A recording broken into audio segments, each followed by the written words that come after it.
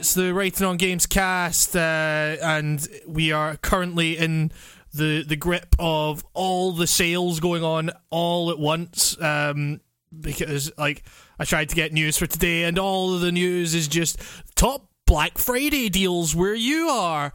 So hooray. Yeah, join me, Hamish, and my wonderful co-host Nico Blakely as we trawl through the deals to make sure you get the best bargains imaginable. This week only on the Writing on Games cast. Gaming on a budget. Yeah. But how are you doing, man? It's been an okay Pokemon filled week. All right, okay. And that's it. Like, well, as far as video games go, yeah, it's been all right. It's been colder.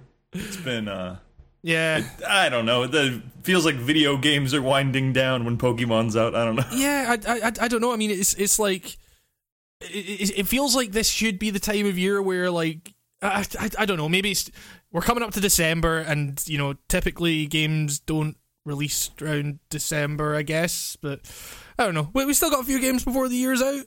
We still got The Last Guardian, which is going to be top of all the Game of the Year lists, obviously, because it's the game that everyone's been waiting for and everyone cares about all the time.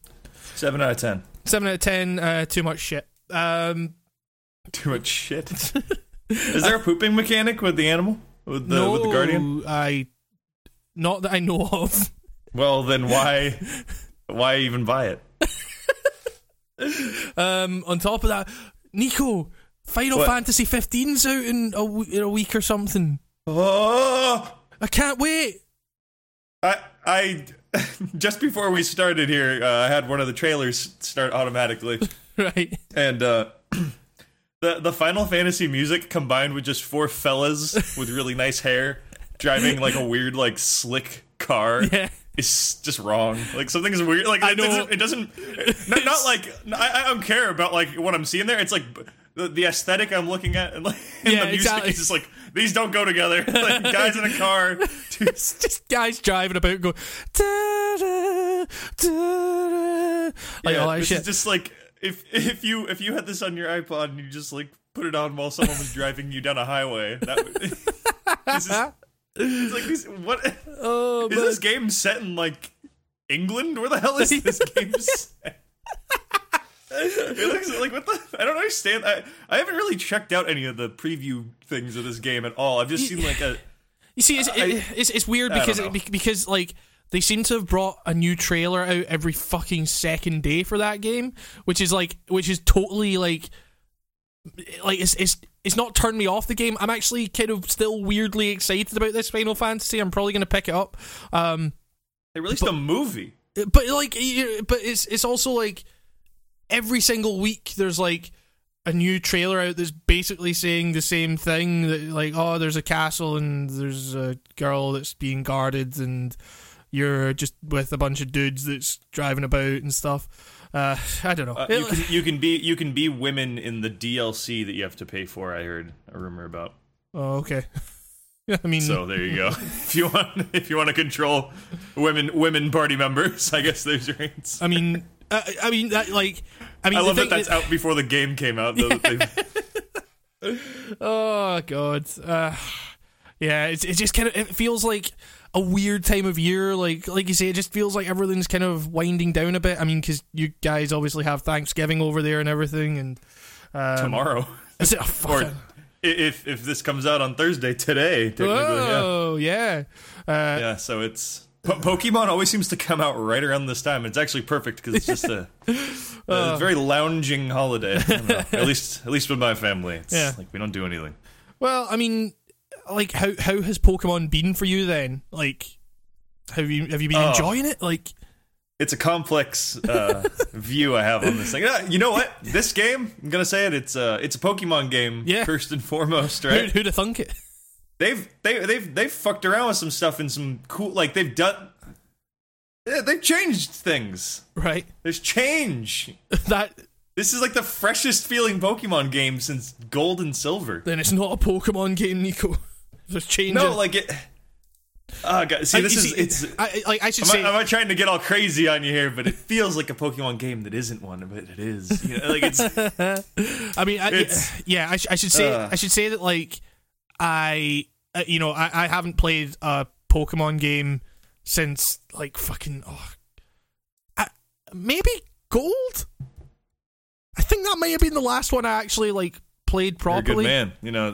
You know what? I can respect you for that because that's my favorite of the series. Right. That generation. I'm with you. I'm one of those Gen 1er and 2er guys. Yeah. I was there from ground zero, and I like the first and I like the second one, and in my opinion, those are like the pinnacle of portable JRPG-ness. Yeah, exactly. Yeah, I mean, they were the only. The other ones are okay, but yeah, they were the only JRPGs that I really enjoyed growing up. Like, they just worked. They were a cool concept. It's still no matter what the idea of like, hey, there's like a shit ton of monsters out here. You should go collect them all. Is cool to a lot of people. Yeah, like the JRPG-ness of that game was lessened because the focus of it was collect these monsters and make them yours, which is like which is a cool thing. Like it had like a bottomless kind of combination of strategy you could have, because you could have 6 Pokemon, 4 moves each, bunch of type differences and weaknesses and super effectiveness and stuff. So that the first 2 generations, I will say that shit was a little hokey, a little weird. Gold and Silver was when they kind of ironed it out and made it more like you could see this being competitive. Red and Blue is like is just like who gets hit first. All right, you're dead. Like that's exactly really how that game ends up being in the late game. Yeah, exactly. I know. And then the newer ones, because I keep up with them. I've played through all of them except for Black and White. I don't know what happened. Those games just did not stick, and I was repulsed by those. I don't know what happened. Yeah, the reaction to those didn't seem to be particular. Was that the last ones, or was that the ones before the last one? It goes. Let's see.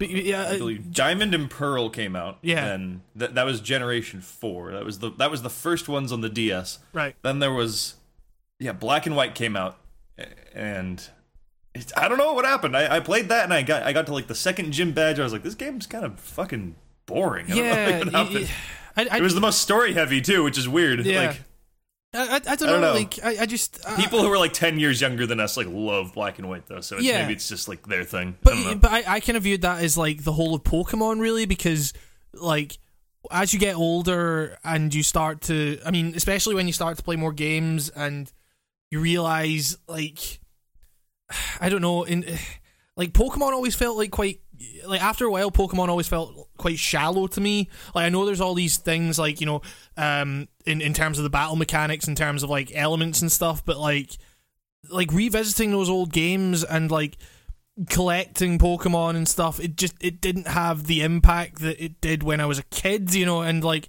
you're not wrong. It's I mean, like this is like what, Generation 7 now.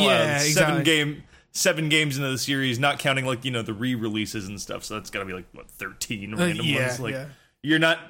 It loses its fun after like maybe the 4th time you do it. So I mean, like I see people talking about how like in the newer ones, like I just turn off like battle animations, and I'm like, isn't that kind of the like part of me thinks, isn't that kind of the main thing of like like collecting the monsters, like seeing what their unique attacks are and stuff. Like when you turn shit like that off, it just feels like a total numbers game, but then it doesn't feel like it's deep enough to warrant just being a numbers game. This new one does take some steps to kind of make the combat, like you can see, you get more info in the middle of the fight. Sun and Moon is the most JRPG of like all of the Pokemon games, I can safely say. Right, it has bosses. Okay. Okay, there's no more gyms. Right. You don't go into a gym and there's no more gym leader. It's like a dungeon. Okay. Like there's a dungeon and there's a guy who's like, oh, this is like my challenge. You're island hopping in this Hawaii parallel thing, and it's just like, oh, go like clear out these nests and then run to the end of this cave and there's a giant Raticate or something, and it's like yeah. And okay, so there's this. there's this mechanic, right, that like adds so much to the battles, but it adds like a lot of bad shit and a lot of good shit. Okay. If you want to grind, it's like perfect for if you want to grind.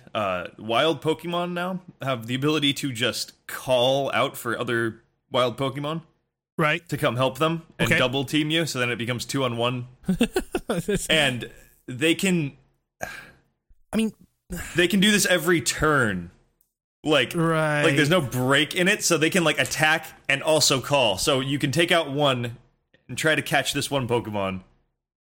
But before you even get a chance to throw the Pokeball, he calls another guy, and when there's two Pokemon out, you can't throw the Pokeball because it's impossible to hit when there's two. That's what the text says. It's impossible. I swear on the show I've seen that happen, but, you know, whatever. And I don't know, like, weird stuff like that, it adds to it, but then it becomes... one simple random encounter battle out of the hundreds you're going to encounter can last up to, like, 15 minutes. Jesus. Now, because of this mechanic. Fuck. And it's insane. And, like, you don't want to, you know, like, you see, like, this, like, oh, there's an Eevee, and I went to catch this Eevee, got him down to red, and when he gets in the red, that activates the SOS thing. Right. And, you know, it called for another Eevee. Now I can't catch the Eevee that's in the red before I get rid of that one that's with full health next to it, with the same level and shit. Right, okay. And then while that's happening, they're both attacking me. You get rid of the green one, and then in that other one's same turn, he calls another one, so another one comes out. And there's like a percentage that there won't be a backup, but that it leads to this tedium, just like... Yeah, that sounds... As if Pokemon wasn't tedious enough, that comes in. That sounds just starts... not fun. But like, what I will say is, like, it's not a big problem because you can get the experience you need out of it by knocking them out, and you can always run away, so it's not the end of the world. But it adds like a crazy... I'm not sure if this is artificial difficulty or not. Like, it... I mean... One battle can, like, knock out, like, half your team because all of a sudden, you know, you weren't expecting to face 5 level 16 Eevees. You see, the thing is, like... Against your one dude. I've been seeing people say that the game is, like, way easy, like easier than most Pokemon games, and I think it's easy if you play it one specific way, because that's like another... It's become kind of more of a JRPG. Like, I think there's definitely Pokemon you can pick in this one to make certain fights go better. Right. Okay. I definitely had one I just played actually before the podcast. It was like a boss battle. This fish Pokemon. The Pokemon itself looks really cool. It's a giant fish made up of small fish. That's kind of cool looking. And then, I don't know, I just, you know, it's like, oh, if I had, What starting Pokemon did you go for? Oh, I went for Bowtie Owl. Okay. Yeah, I rolled the dice. So not Poplio? No, Poplio, have you seen what Poplio turns into? It's a monstrosity. So? Turns into like a seal... Yeah, but Poplio is cool until it evolves at like level 16 and turns into like weird, crazy looking sea dog. I don't know. Yeah, I liked Rowlet, I believe his name was. He was like a little ball. He's very cute. He's adorable. Does he not turn into like some dapper gentleman owl? He turns into Dapper Laughs. Fuck. No, that's a name I'd completely forgotten about. A little blast from the past there. What's he doing now? Almost certainly nothing. Well, that's good. Then the universe is slightly how it should be. He's probably, there's some justice in the world. He'll probably end up getting a fucking position in Trump's cabinet. Like, oh god. Headmaster of comedy. I don't know. No one will know who the fuck Dapper Laughs is if they're listening to this. I'm sure it's a mostly European crowd we got. I'm sure they know more than people on my end would. I don't know. Oh god. Anyway. Well, yeah, Rowlet turns into not dapper. I guess it's dapper in like a classic sense. I'd call him a diddling fancy boy, you know, like a. He's got his floppy middle part hair, and he goes, oh, like every time he does something, it looks like he, with his big owl mouth, it looks like he's going, oh, like, you know, he's kind of like he's like an owl mixed with a Morrissey fan or something like that, right? Like he kind of has like a floppy haircut, and I wouldn't put it past him to have one or two turtlenecks in his collection. Okay, I don't know. That's the best way I can describe this owl. He's like very pompous and like fancy, and he looks like I don't know. He looks like he knows some good post-punk. I don't fucking know. A diddling fancy boy. Yeah. I actually don't know. I've done a good job at keeping all the Pokemon in myself in the dark from these new guys. I know that there's one Pokemon that I need. Right. That he's new, and he looks like this blissed out Chinese dragon. He's just way too cool looking. He looks like I don't know what that dragon is on, but he's cool. Like he's on True Crime Streets of LA. That's possibly. I hope so.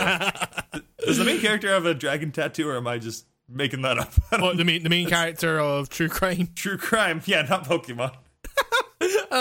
I can't remember. Well, like True Crime, Pokemon Sun and Moon is more than ever like this game is super cinematic. That's the thing. You know what this is? They've like polished up all the little things that everyone's been bugged about. Stuff is easier. You know, you don't need HMs anymore. There's no more surfing. They just give you a fucking Pokemon that's just for surfing now. Okay. Like, walk up here. You can have this thing, set it to the hotkey. All this stuff has been like expedited. And then at the same time, they've made like, you know, that weird thing with the SOS Pokemon call thing where, where one battle can spiral off into just a grind and you'll fuck up your whole team.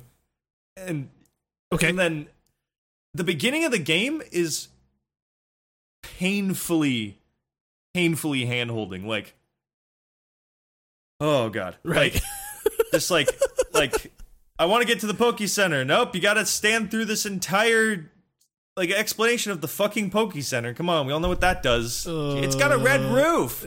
You can look here, the red roof. They heal all your Pokemon. And to the left is the cafe.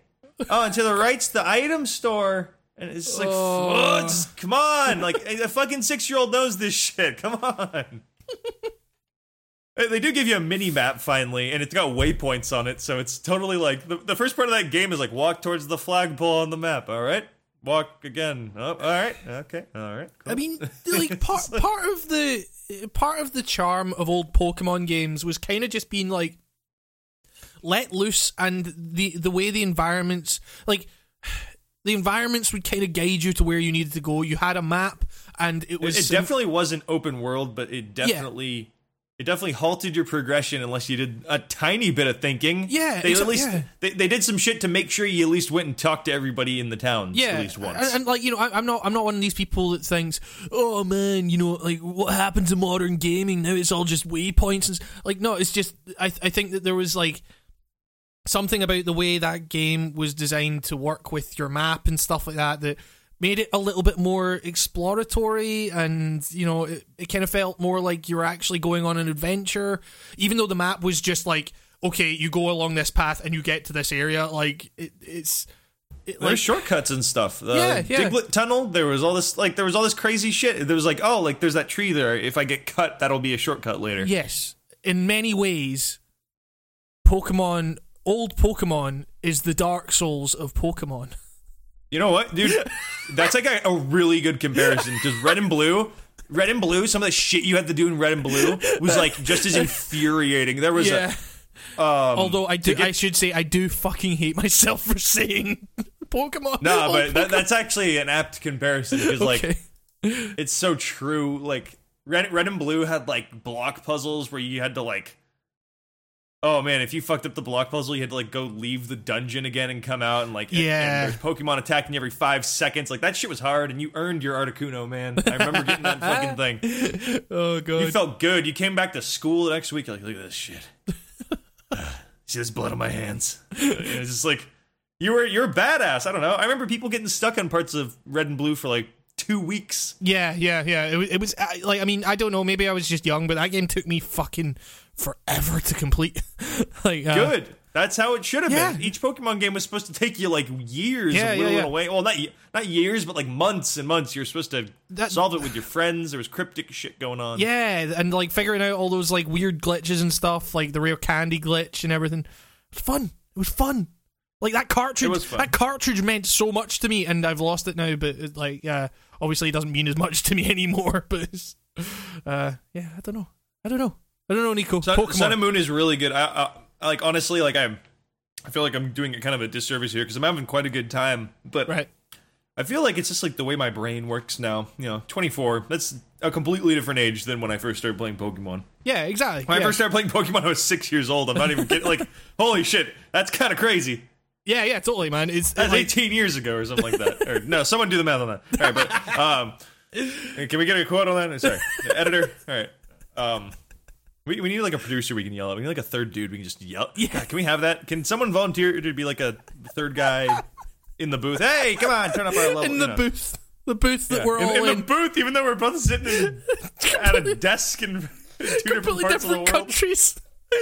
Get some guy in, I don't know, we need like a third country representative. Egypt. Nico, you wanna be the world is our booth.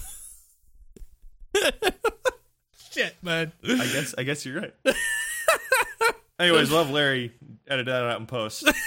Larry from Egypt. Larry, come on, you got to pull your weight here. Nico and I are doing all the work. Larry over in Cairo. Cairo, Larry. I don't know. I would like a friend from Egypt. It's a country I've always been interested in. Anyways, back to Pokemon. Hey, speaking of Pokemon, there is a Pokemon that is shaped like a sarcophagus. I think he's not new to this, but I saw him in some promotional material I got emailed. Because Pokemon got weird after a while. There was like a fucking sword or a key or something like that. Oh, come on. Let's be honest with ourselves. It was always fucking weird. I mean, yeah, it was kind of weird, but they always had like faces at least. We had Mew. Mew was based on a fetus.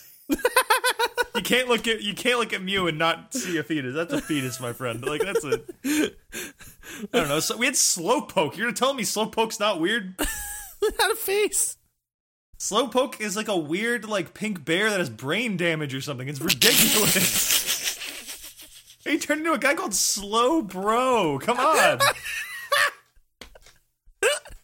Oh god! You mean Pokemon was okay? I love the first two generations of Pokemon to death. I consider their designs to be like what I personally think Pokemon is perfect with design wise. Like they look all awesome to me. All of those 251. Yeah. But come on, some of those guys are fucking crazy. Like there's Magnemite, which is just a couple of magnets. Yeah, it's Magnemite, and then he turns into Magneton, and that's 3 Magnemites put together. Yeah. Or Diglett does the same thing. When Diglett evolves, it's just 2 more Diglets show up and stand next to him. Yeah, exactly. Maybe the design wasn't as great as we thought it was, because it's just like... That's a solo project going to a full band. That's what that is. That's the evolution there.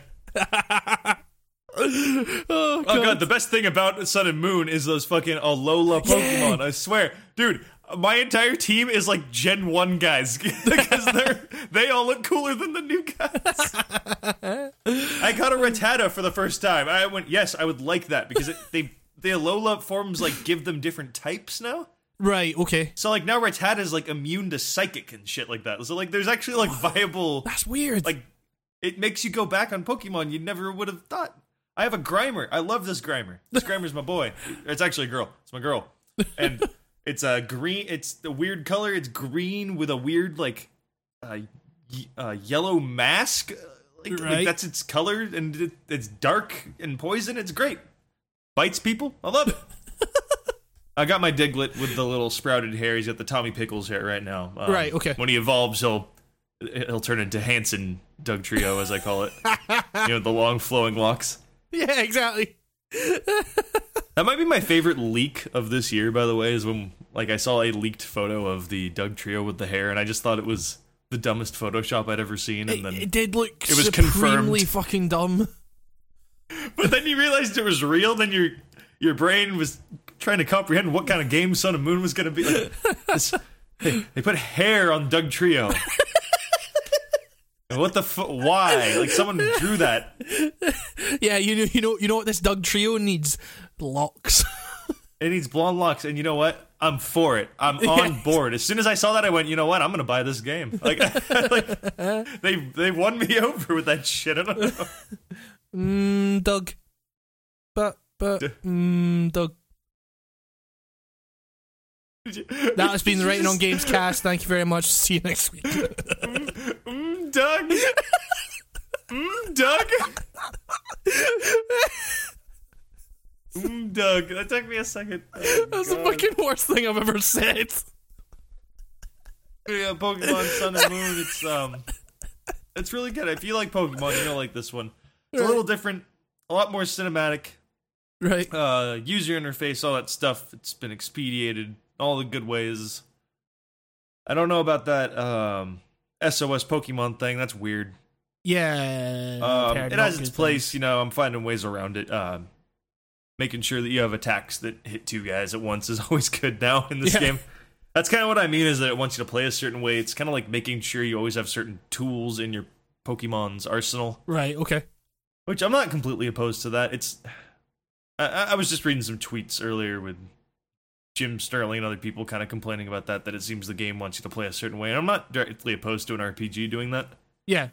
It's, you know, Pokemon was never supposed to be this open-ended, be whatever class you want to be. You know, like... Yeah, exactly, yeah. You were a dude catching 6 monsters and you were fighting other people. Like, fighting other people who, for some reason, the majority of the population does not see how it's, like, tactically advantageous to also fill up their slots with other Pokemon. Yeah, it's always like, oh, hey, I'm gonna fight you. I've got 0.5 of a Pokemon here. Like, great. Yeah, it's like, here you go. Oh, I see you have 6 Pokemon. Well, I have 1 Rattata. And then he talks this big game. And it's like, dude, you're just gonna die. Like, get out of here. Come on.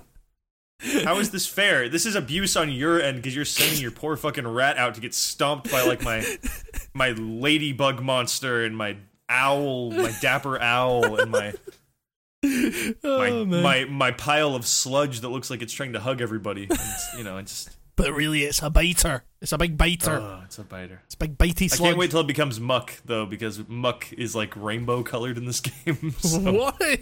It's rainbow colored and it has like weird like granite for teeth. It's crazy. Fucking Pokemon, it's completely man. cuckoo. I love it. Sun and Moon, it's very cuckoo. That's my Nico's crazy Cuckoo of the review Year of it, award goes to Pokemon. It gets 1 golden rubber chicken. Is that the new award standard we're going for now?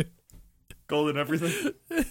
The rubber chicken. If you're a good scary game, you get my golden pumpkin. If you're a good funny game, you get my golden chicken. The golden rubber chicken. The golden chicken award is for the best chicken I've eaten all year. That's an entirely different review bracket. Oh man. Oh wait. Okay, I gotta talk about Team Skull. Right. Okay. Is this the? I'm guessing this is the Team Rocket and like. Yeah. Right. Okay. They gotta keep tradition alive. Yeah. Because everyone loves something. Yeah, exactly. Team Skull. Team Skull. Team Skull might be their most tongue-in-cheek, schlockiest villains yet, and I kind of have to love these fucking morons. Prepare for Pokemon Grass and Hedge. We've got Team Leg. We've got Team Bad Leg. Team Gammy Leg. Nintendo, if you're listening, tell Game Freak we want the next Pokemon to be Pokemon Grass and Hedge. Hey, we got Pokemon Window. Hey, the team. I just need to Team Broken Glass. Hey, Team Pirate. Ooh. Team Skull are like the ultimate. Like, there's no other way to describe these gentlemen other than it's a bunch of wiggers. Like. It's so ridiculous. I was caught off guard by these guys. Like, I had only seen like a couple of images of them before this game came out, right? Sorry. What? Just that description caught me off guard. They're just so over the top. Like, they're just like, they love hip hop and they're just Team Clown. We got the ICP in this game.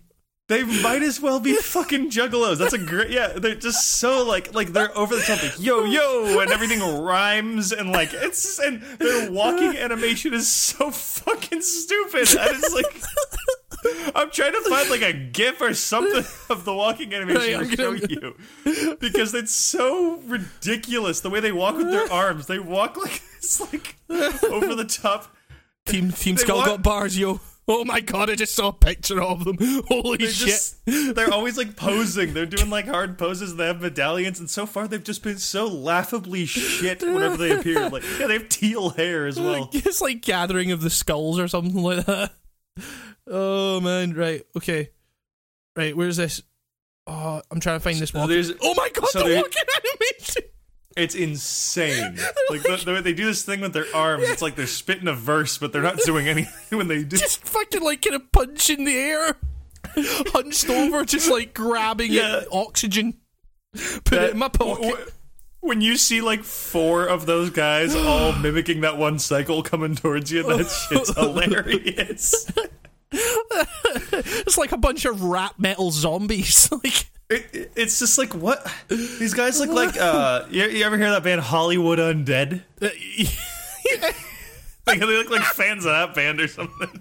Oh, God. No, but they're so dumb, and there's these 2 reoccurring ones that have been creatively named Skull A and Skull B. Or sorry, Grunt A and Grunt B, even worse. Oh, my God. Like, but they're reoccurring. They couldn't even give these 2 reoccurring side characters fucking names. Jeez, But these clowns always show up. Sorry, I'm burping a lot. I'm having a Pepsi. Yeah, exactly. Sorry. Yeah, these guys always show up, and they each like come at you one at a time with one Pokemon. And they always get stomped. Then this edgelord character shows up. And he's crazy, he's edgy. He's like, typical insert edgy thing here. If you're thinking of an edgy quote, he's probably said it. Like, oh yeah, baby. You're not utilizing their full potential. You'll never know true strength unless you're an asshole. Like that kind of. It's like, all right, sure. I'm sure you'll either come around or die at the end of this. Whatever. That guy, you beat him, and then the 2 lamest characters in the game, these 2 grunts come up, and they start fucking shit talking him, and he sits there and he bows his head in shame. And I'm like, what kind of character is this? I'm already like, that guy already made a terrible impression. The edgy character who's supposed to be the badass immediately gets shit on by like the 2 these Slipknot guys. What the hell are these things? Oh God. I don't know. Every character in this game I kind of hate. Yeah, I mean, like, I've never really known Pokemon games for their likable characters or whatever, but, like... Their unbridled enthusiasm rubs me completely the wrong way. Yeah. This game just having fucking juggalos. The juggalos who are just like, yeah, come on, man. Just non-stop rhyming and Team Skull got bars, yo. The worst. Oh, God. Oh, God. Anyway. Yeah, they definitely vape. For sure. Yeah, exactly. But even if you vape, whether you vape or not, you want to have some laid-back, handheld fun this holiday season. Try a vape break. Is that what you're going with? Yeah, try a vape break. Hey, put this on your Christmas list. Pokemon Sun and Moon and vape. Hey, I hope I get some sick cotton under my tree. Hell yeah, boy, I'm gonna... Oh, what's in my stocking this year, Mummy? Oh, it's a hacked rig. Yay! I'm going to chomp on some sick rigs this Christmas season. Anyway, I've been playing Bloodborne. Still chugging away at the Bloodborne, huh? The Blubbern. Are you a blood crazed beast yet? Are you? Yeah. Do you live by the blood? Do you die by the blood? Do you blood by the blood? May the old blood bleed you dry, or whatever the. Do you listen to the bled while you play Bloodborne?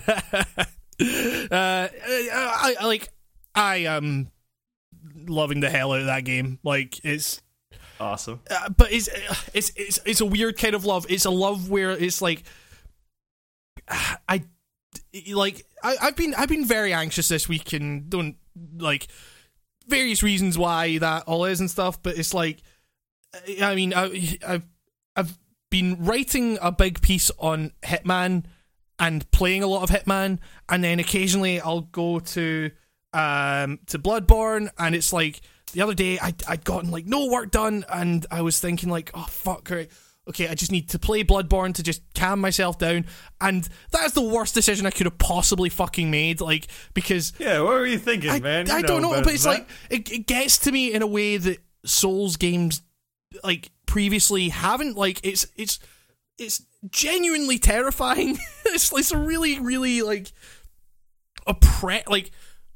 it's an oppressive game, but like unlike the Souls games, it doesn't really like celebrate your victories. Like, this is a game about, like, like, imagine, like, Dark Souls is about kind of fighting against the hollowing process. It's about, like, you've been cursed, you're kind of doomed to go insane and repeat these cycles and everything.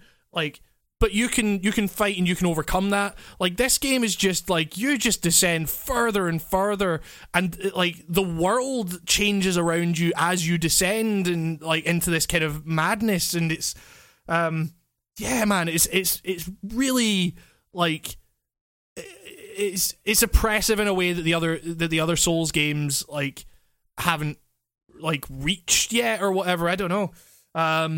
But yeah, man, like it's hard to deny how fucking like beautiful that game is. Like the visual design on the enemy, and like I say, the world changes a lot as you kind of progress through it and beat certain bosses and everything. And I've just gotten to a bit where the world has gone really, really crazy, and it's utterly fascinating. It's like uncomfortably beautiful, and I mean that in the sense that it makes me uncomfortable how much skill went into developing these worlds, but also just like it's that sense of like, this looks super nice, but also like it's wholly ominous at the same time, you know. So yeah, man, I love it. Yeah, it's there are things that I dislike about it. Like, for example, the game often like sets you against like hunters, which are, you know, what your character is essentially like. Oh shit! Sorry, I knocked my mic.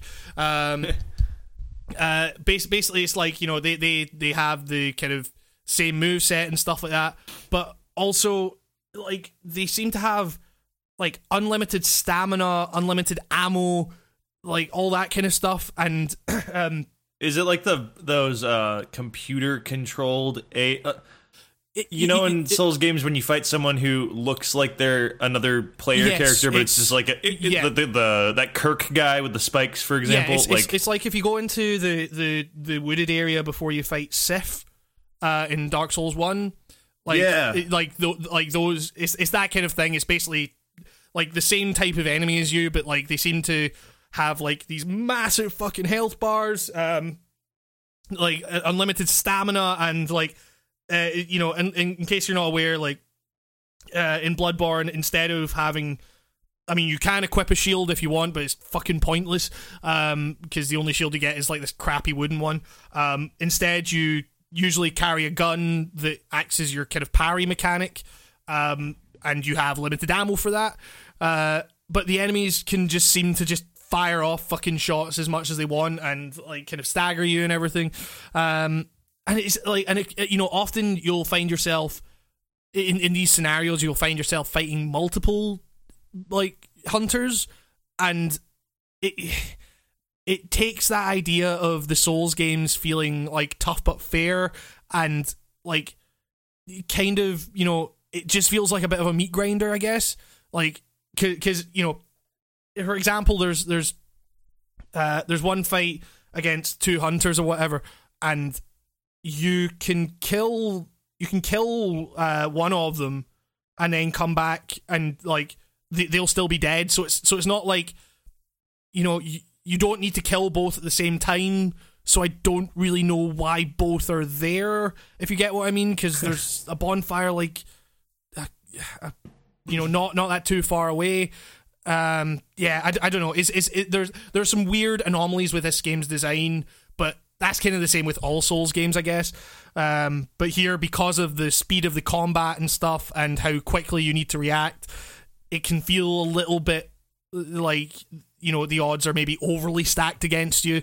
So I don't know. That falls in line with what I was hearing when it came out. Is like that the stacking of shit against you kind of got a little bit like much at points in this game. Like, you'd turn a corner and there'd just be like one too many of something or something is usually what I heard. Like, you know, like, oh, there's maybe if there was just one of these guys, or, you know, that sounds about right from what I've been hearing. Like, I also heard some people complaining about there being too many bonfires in this game, and I don't know what they're talking about.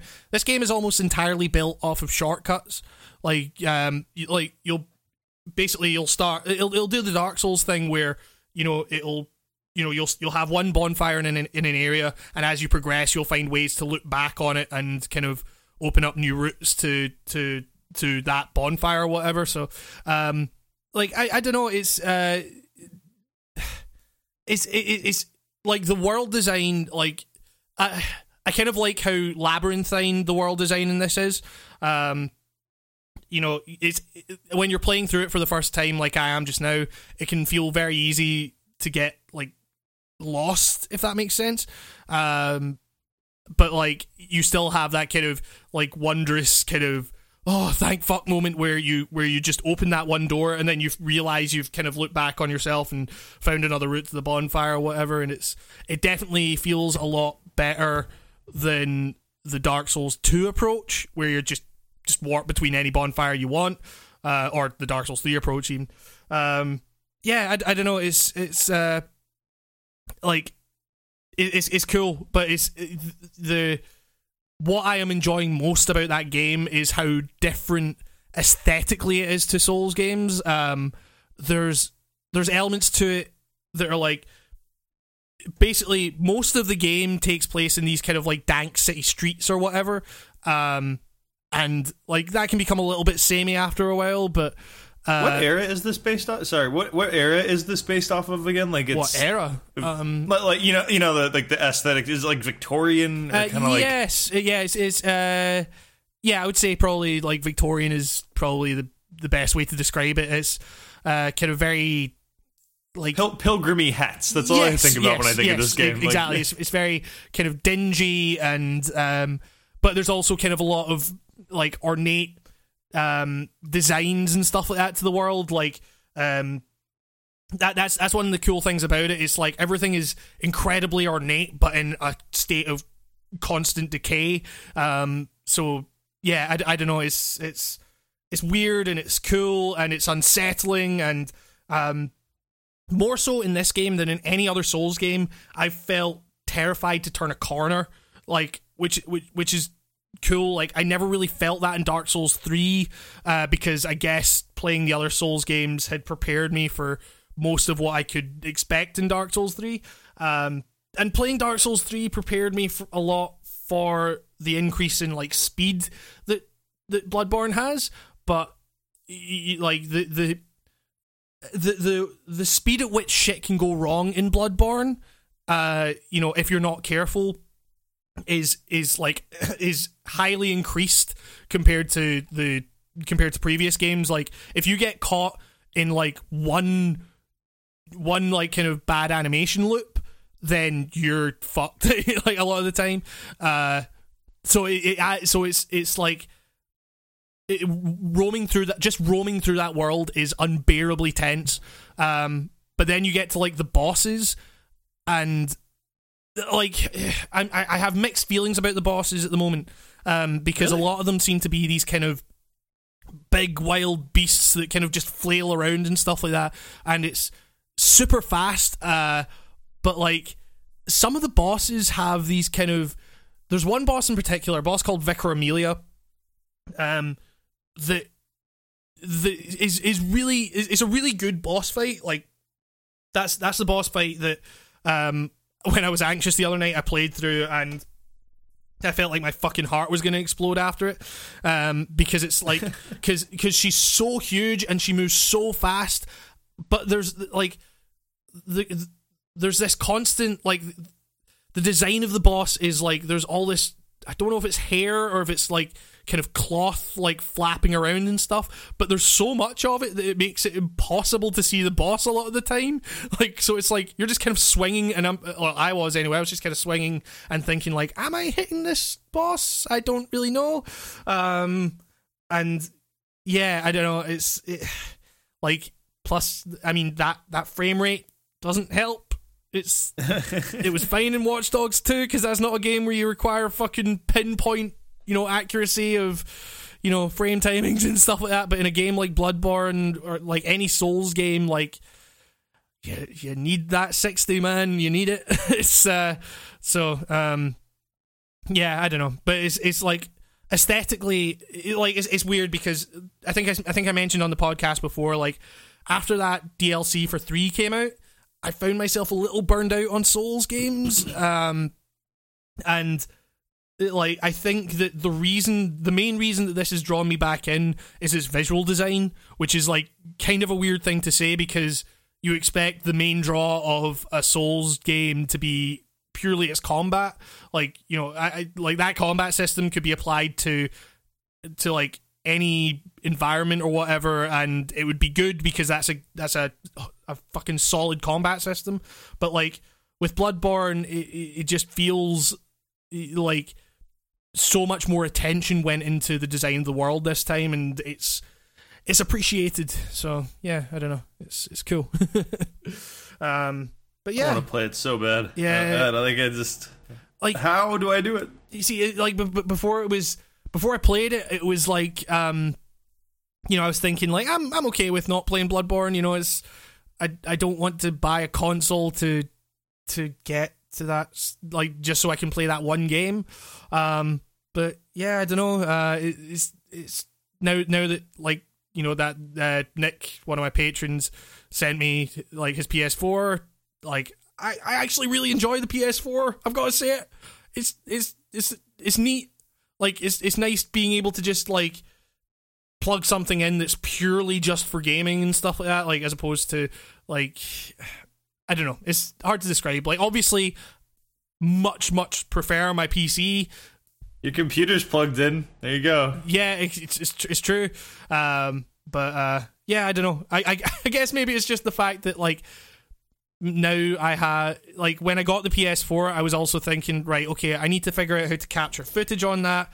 So I bought an Elgato capture card, and like I don't know if it's maybe just the Elgato that, you know, it's made my life so much fucking easier in terms of capturing footage for games that like just having that alone makes having the console worth it. Like, yeah, I don't know, but also I should mention this before I forget.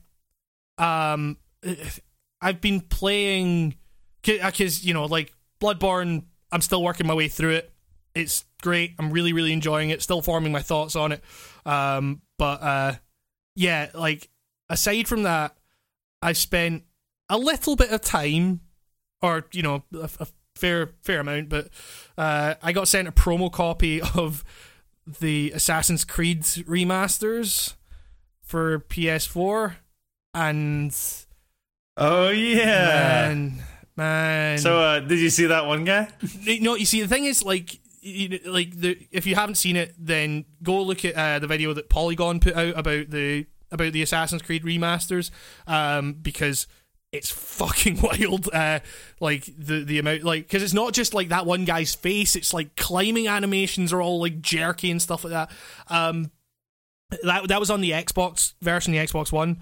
I got sent the PS4 version, obviously, and yeah, I think it might just be a case of like going from Watch Dogs 2, which, you know, shares a lot of the movement systems, but like heavily streamlined. Going from that back to Assassin's Creed 2, it has been rough. Like that game does not hold up as well as one might imagine. It's I played Assassin's Creed 1 last week, actually. Yeah? What's like, why? Well, I played because I realized like a while ago, like they like sold the entire series for like $7 or something one time, and I was like, yeah, sure, why not? I'll jump on that one day. Yeah. And then I saw that footage of that weird looking guy, and I just said, oh, maybe I should start this, and I started the first one. It crashed once because I changed the graphics settings. I plugged in a controller. The controller freaked out, and all the buttons were crazy. I was doing some amazing moves, like walk forward was click in the right stick, like crazy stuff like that. And so I finally got the controller all worked out. I played the game. All of a sudden I was trapped in limbo, just standing in like whiteness, being able to walk around, and then I quit the game. And then the game said it was running on my PC, even though it clearly wasn't. And I couldn't get it to stop, and then I went to bed. You see, that's an interesting thing because I have Assassin's, like, I you know, like, it sounds weird me saying, like, oh, it doesn't hold up as well as you remember, because I actually did play Assassin's Creed 2, like, maybe a year and a half ago, on my PC, just because I was like, you know, I had it and I was like, I wonder how this game holds up.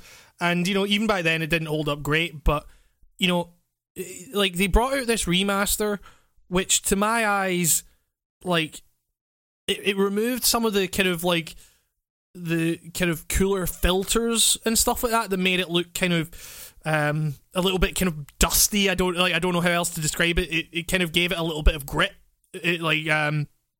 Like, so they've kind of cleaned all that up, and it looks a bit kind of like, it basically just highlights how fucking 2009 ass graphics these are.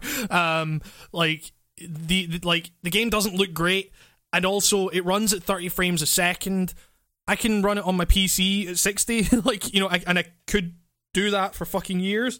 Like, I don't really know why this collection exists right now. I mean, well, I guess right now it's because they haven't brought out an Assassin's Creed game this year, but, like, I don't know, it's, you know, one of my main problems with Assassin's Creed 2 is that it takes fucking forever to actually get into the game proper.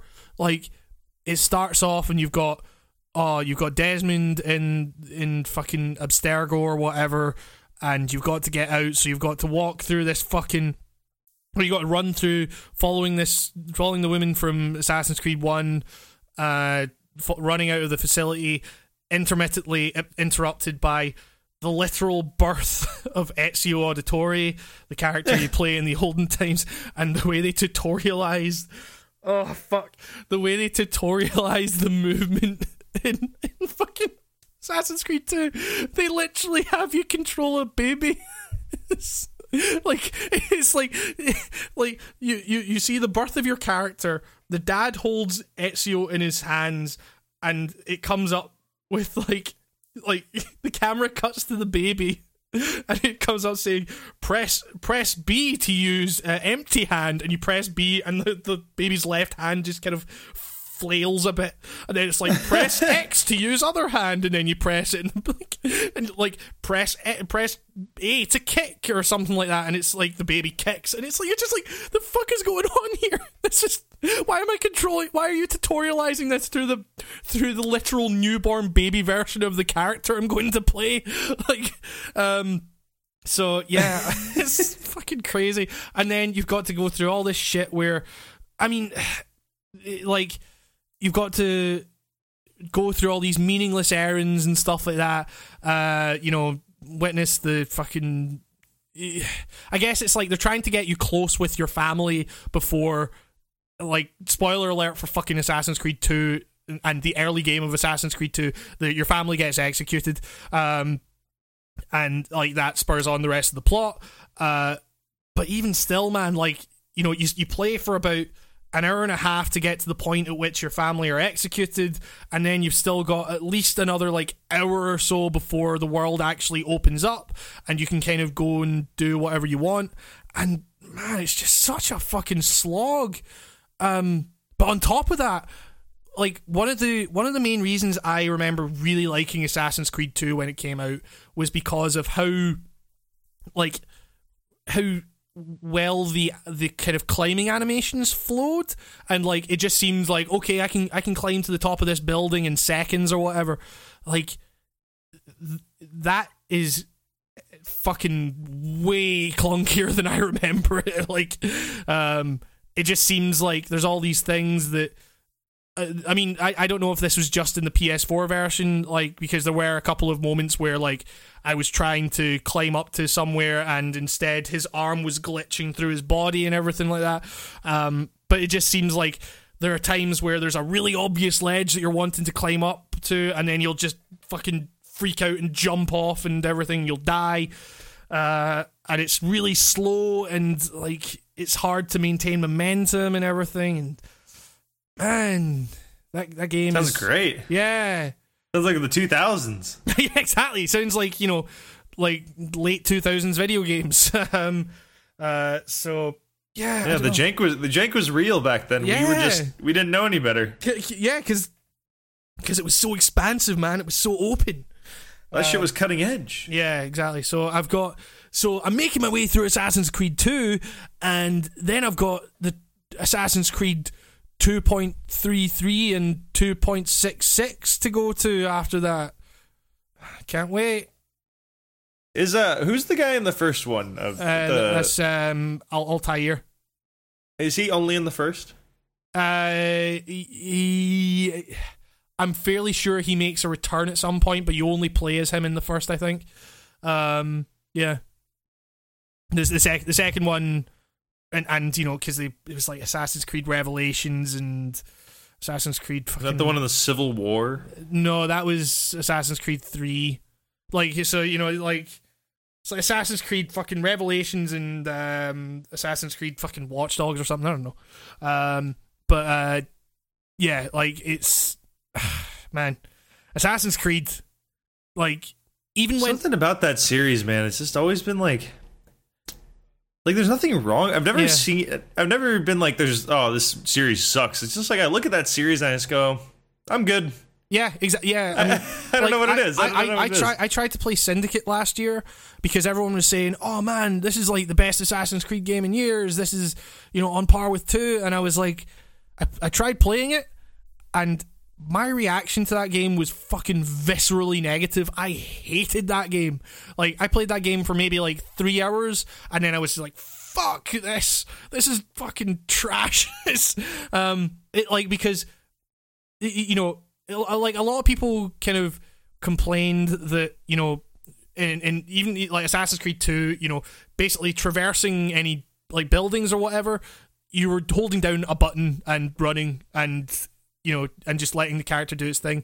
And I always thought that the kind of fluidity of the character animations made up for that.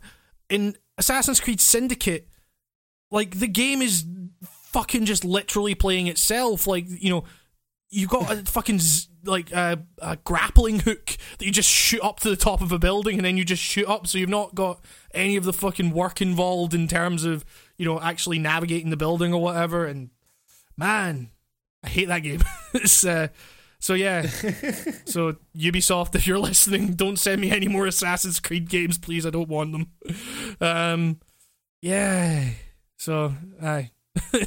Well, that's said and done. Yeah, so I guess that's pretty much all I've been playing, apart from, like I say, Hitman, which I've just been like, because I'm planning this big fucking video project that should hopefully be done and out by next weekend, but we'll see, because I'm kind of going through a lot of editing as I go in terms of the script at the moment. Essentially, I'm kind of analysing that game's level design, because a lot of people say that the kind of absurd humor is what carries it or whatever, and I agree, but also I think that the level design of each map has like its own interesting things to dig into in terms of how it bolsters that kind of core design of tactical stealth, but also like absurd comedy and stuff. So yeah, I'm working on that at the moment, and that's meant going through and playing a bunch of the playing through all the maps a bunch of times again. And yep, we talk about Hitman on almost every fucking podcast, but it's a great fucking game. It deserves really to be talked about for the next year at least. Yeah, man. It's so yeah, and like playing through it again has like uncovered a lot of cool things about that game's design, and also like a lot of things in terms of like a lot of things that are perhaps negative, that like for example, like Colorado is probably my second least favorite map behind Marrakesh. Oh yeah, those are my two least favorite as well. Yeah. They're Marrakesh might be my least favorite of all time. Yeah. Although I did play some escalations on it recently, and it was kooky fun. Yeah, I feel terrible about that level though, because I feel like I play it boring every single time. Yeah, because the escalations almost like encourage you to play it one strict way that gets harder and harder. I don't know. I found it hard to kill this guy. I don't know. You see, where he's positioned is very annoying. But yeah, like Marrakesh, I don't even know what's missing from that level, but something's missing, and it's weird because it's arguably huge. Well, you see, that is the main thing. I've written an article for Paste actually, like ranking the Hitman missions in terms of my favorites and everything, and you know, Marrakesh and Colorado are at the bottom. One of the kind of main things about Hitman is that a map doesn't need to be large in size in order to be expansive. And like Marrakesh is probably one of the biggest examples of like bigger does not necessarily equal better in Hitman. Because like, I mean, to go to Colorado for a minute, this is less the case in Marrakesh, but there's still an element of it. Colorado especially is incredibly flat. Like, basically, you've got that apricot farm, which is basically one level, and then you've got that house, which has three floors. I think, yeah, 3 floors. And like what made Paris great is the fact that it's like you have this area around the place with which you can experiment, like and you know, kind of figure out your surroundings and everything, but like the house is its own kind of puzzle. Like, it's kind of fitting that the Paris map is a fashion show, because that game is all that map is all about figuring out which costume, like that map is all about the disguise functionality. It's like what costumes can you use to gradually work your way up to the top of the house, you know. It's you know, that it's a very well designed and very kind of contained environment, the house, but it's like it encourages you to experiment with a very particular thing, but also it has an interesting sense of verticality to it. Like, can you affect things on one floor from another floor and everything like that? And Sapienza takes that to another level. Like, Sapienza is maybe the best level I've played in a game this year, because it's like, you know, you can socially engineer a target in Sapienza to appear at the beach, and you can snipe them from the other end of the map. Like, and this is like Sapienza, if you don't know, is like a fully functioning town. It's like, you know, you have the multi-leveled mansion, complete with underground lab underneath. You have the surrounding area of that. You then have the town square, which has all these different like alleyways and stuff, and every shop in there is a pretty church. Much, the church, big-ass church, the church, the morgue, the kind of graveyard bit. Then you've got the beach and the pier and everything like that, and you're like, it's a big ass map. Like, in terms of like, you know, it might not sound big, but in terms of like running from one end of that map to the other would probably take you a good few minutes. And like, you can, like I say, you can socially engineer someone to appear at one end of the map and take them out from the other end of the map, and like, that is incredible level design, you know. And you know, so I kind of feel that like that all kind of comes down to like how things are elevated and stuff like that, because Sapienza, the top bit of that map is like the mansion and the town square, and then the bottom bit is the church, the beach, everything like that. And it's like, I talked a lot about this in my, you know, my Blighttown video. Like, verticality is really important, because, you know, it's easier to perceive everything on a horizontal plane, but when there's different levels at work, like, you know, it requires you to think in terms of like other dimensions, and like that is both more challenging and more satisfying when you can work out things like, okay, I can take out someone on the other end of the map from from another end of the map, whereas like Marrakesh and stuff, it's like it's very flat. There are bits where you can get onto the roofs of places and stuff, but it's so crowded that you can't do anything without being seen, really. And Marrakesh felt like you were trying to penetrate a really heavily protected person. Like, yeah. And that guy had like layers and layers of protection around him. Yeah. Like the mob that was trying to kill him was also kind of his defense from you in a way. Like it kind of created, that was unique, but it just kind of didn't work for me. I don't know. See, the interesting thing about the mob in the Marrakesh level to me is the idea that this is Hitman actually going in and messing with like highly taught international relations. Like this is like people are literally rioting in the streets because they want this guy's blood because of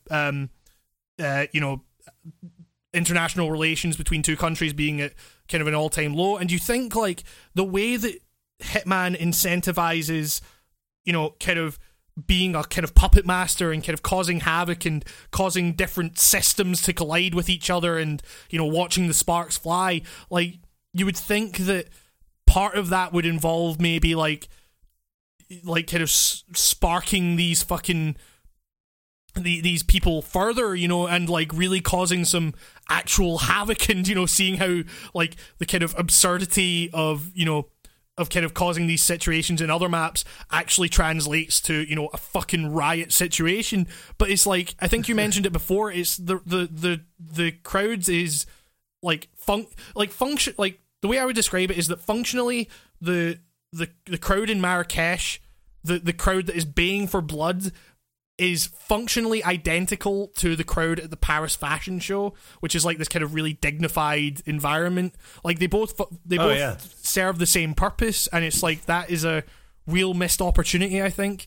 The first time I played Marrakesh, I went, oh shit, better steer clear of that crowd. Yeah. Like that's how I played it, because oh god, those people look ready to kill. So I thought maybe best not to walk through that. And then I realized you can walk through it, and if you bump into people, they're all of a sudden triggered out of their angry mob AI personality, and they go, oh, excuse me, sir. It's like, what? It's kind of weird, but would you watch where you're going? That one guy's voice that's in like every level like 30 times. Hello, I said, hey. You always overhear him explaining something to someone. Like I love that guy. Just a rioter going like, "Hey, I don't recognize you." Like fucking. Hey, why would is you? This guy? Oh man, and it's like like part of like really appreciating Hitman is understanding that these are like systems. These aren't people. These are like these are clusters of AI scripting and stuff like that, and it's awesome. It makes it like a simulation. Yeah, it's great. It's one of my favorite parts of the game. Like the idea that like you have to like unlearn everything that you know about being like, because the worlds are like designed to be fairly like realistic, might not be the word, but the idea that these people are so absurdly ignorant of any kind of social etiquette or whatever. Like this is a game where you can get shot to death for turning off a radio. It's like it's like you like the sequence of events that plays out is you turn off the radio, someone comes to investigate it and then says, was this you? And then if you just stay there, they will go and get a guard. The guard will say, is this you? And then they'll try to arrest you, and then they will shoot you to fucking death. And this is all from turning on a fucking radio. Like, and was this you? Like, exactly. It's like, and you just think like, okay, this is not a world in which normal human rules apply, even though the aesthetic and the design is fairly realistic looking. And you get freaked out if you crouch near them. Yeah, exactly. Like, but it's like then if you if you what's the word I'm looking for? Fucking what's my mind's gone completely blank. What? If you enter a restricted area, what's the word? Because of the T. What? Trespassing. Trespassing. Oh, I completely forgot the fuck trespassing. Oh, I'm so fucking. I'm pretty tired and stressed at the moment. But if you trespass in an area, then a guard will like escort you out. Like, but if you turn on a radio, you will get shot to death eventually. Like, it's like that's the kind of like level of absurdity we're talking here, and that kind of plays into the way in which the level design kind of affects how you play the level, because it's, you kind of have to understand that the crowds are not necessarily, you can use the crowds as places to hide, as opposed to like thinking like, oh, everyone's going to see this and stuff like, but yeah, I don't know. It's a hell of a game, and there's a lot to it, and I'm working on this video for it, and playing through all the missions has been kind of a blast again.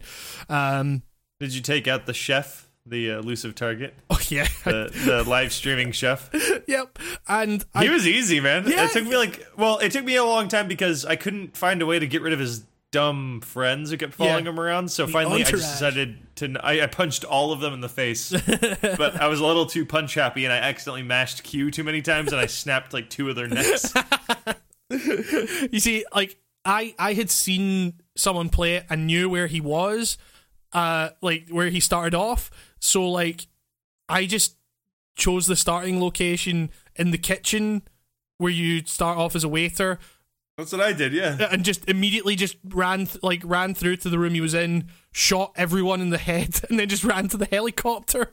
It's like, I have the footage, and I looked at the time from when I took control to when I left the mission. I completed that mission in a minute. I beat that mission by taking advantage of the AI and what they do when you stand in front of them. So what I did was, well, he would leave the room, and then there'd be like a little break, and then like 3 AI people would follow him. So what I would do is I would stand right in front of them. Just keep getting in their way, and they would keep stopping. Yeah. Until eventually enough like space had gone between them where he finally was alone. But it still wasn't enough, because as soon as I knocked him out, I turned around, and the doors open, and all 3 of those people are like, "What are you doing?" And then I just ran up and punched everybody. But you see, that's the thing. Like that's what I'm talking about when, like, I say that you need to view these individuals as systems rather than people. It's like, because these are things you can interrupt scripting by just standing there, and it's like, and that actually has real tactical, benefits to you if that's the way you want to go with it. So, it's stuff like that makes Hitman so interesting to me. But yeah, I wish that Hitman went a little bit further with some of the AI stuff. Like, I noticed, because I was dressed up like a restaurant guy or a waiter, in that thing, that random AI characters would be like, "Oh, like, can I have like 1 glass of sherry, please?" And stuff like that. I wish that those characters would remember that they asked me that.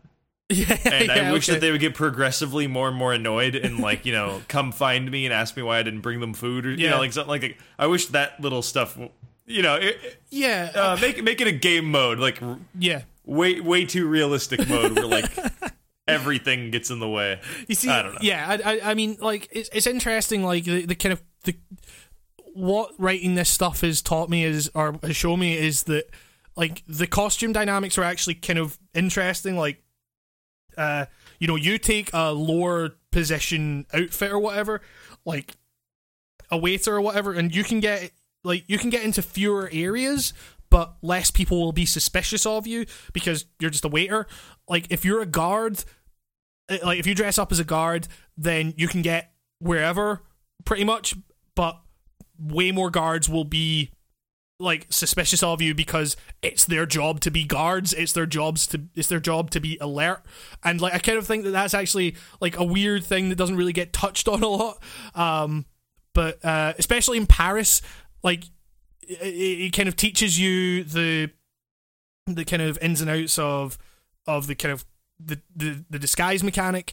But that level also has like a couple of what I like to call skeleton key outfits. It has the Shake, and it has Helmut Kruger, the supermodel that you dress up as. Like, and they can pretty much get anywhere. They can get anywhere bar 1 or 2 areas. And Kruger's great if you want to explore that level without yeah. being fucked with. Exactly, and that's what I think the function of that outfit is. It's like, because that's the first level of like the first main mission of the game. Like, they want to give like new players a chance to, like, if they want, then they can get this costume that'll allow them to get wherever they want, without question or anything like that.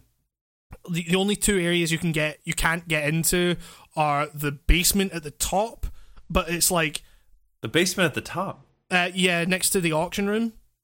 Like there's a basement that allows you to get up and over the over the stage, so you can like rig the. That's an attic, Hamish. That's an attic. Oh, fuck! So it's fucking hell. A basement at the top. Turning point in the wall. This is like Resident Evil 4 all over again. What does your house look like? It's topsy-turvy. It's a wall outside. I don't know. Oh man.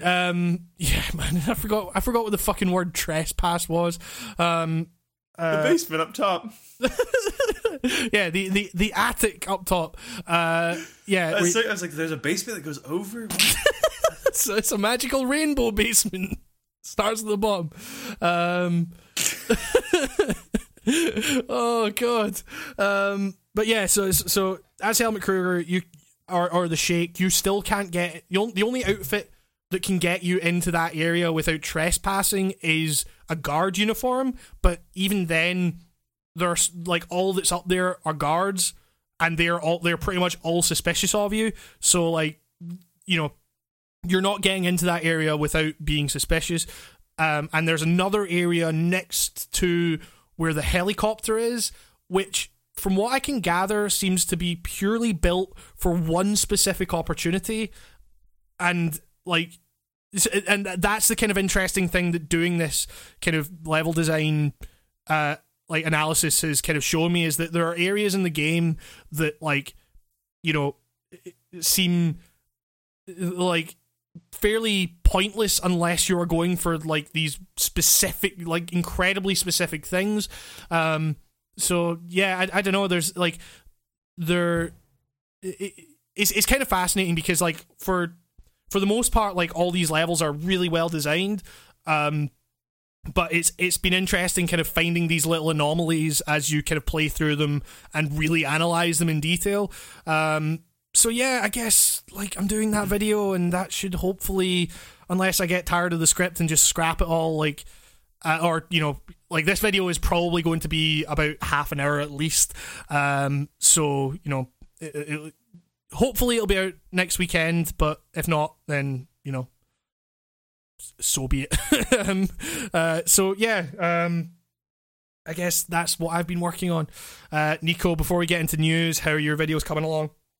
They're coming along good. Yeah. Probably not going to get anything out before tomorrow. So right, but you do have like things actually like that are being done. Yeah, like they're that aren't like the kind of maybe like review or analysis pieces that you were kind of doing or you were that you're still working on, I think. But yeah, but you're kind of doing like things to tide people over because there are people that want your content now, Nico.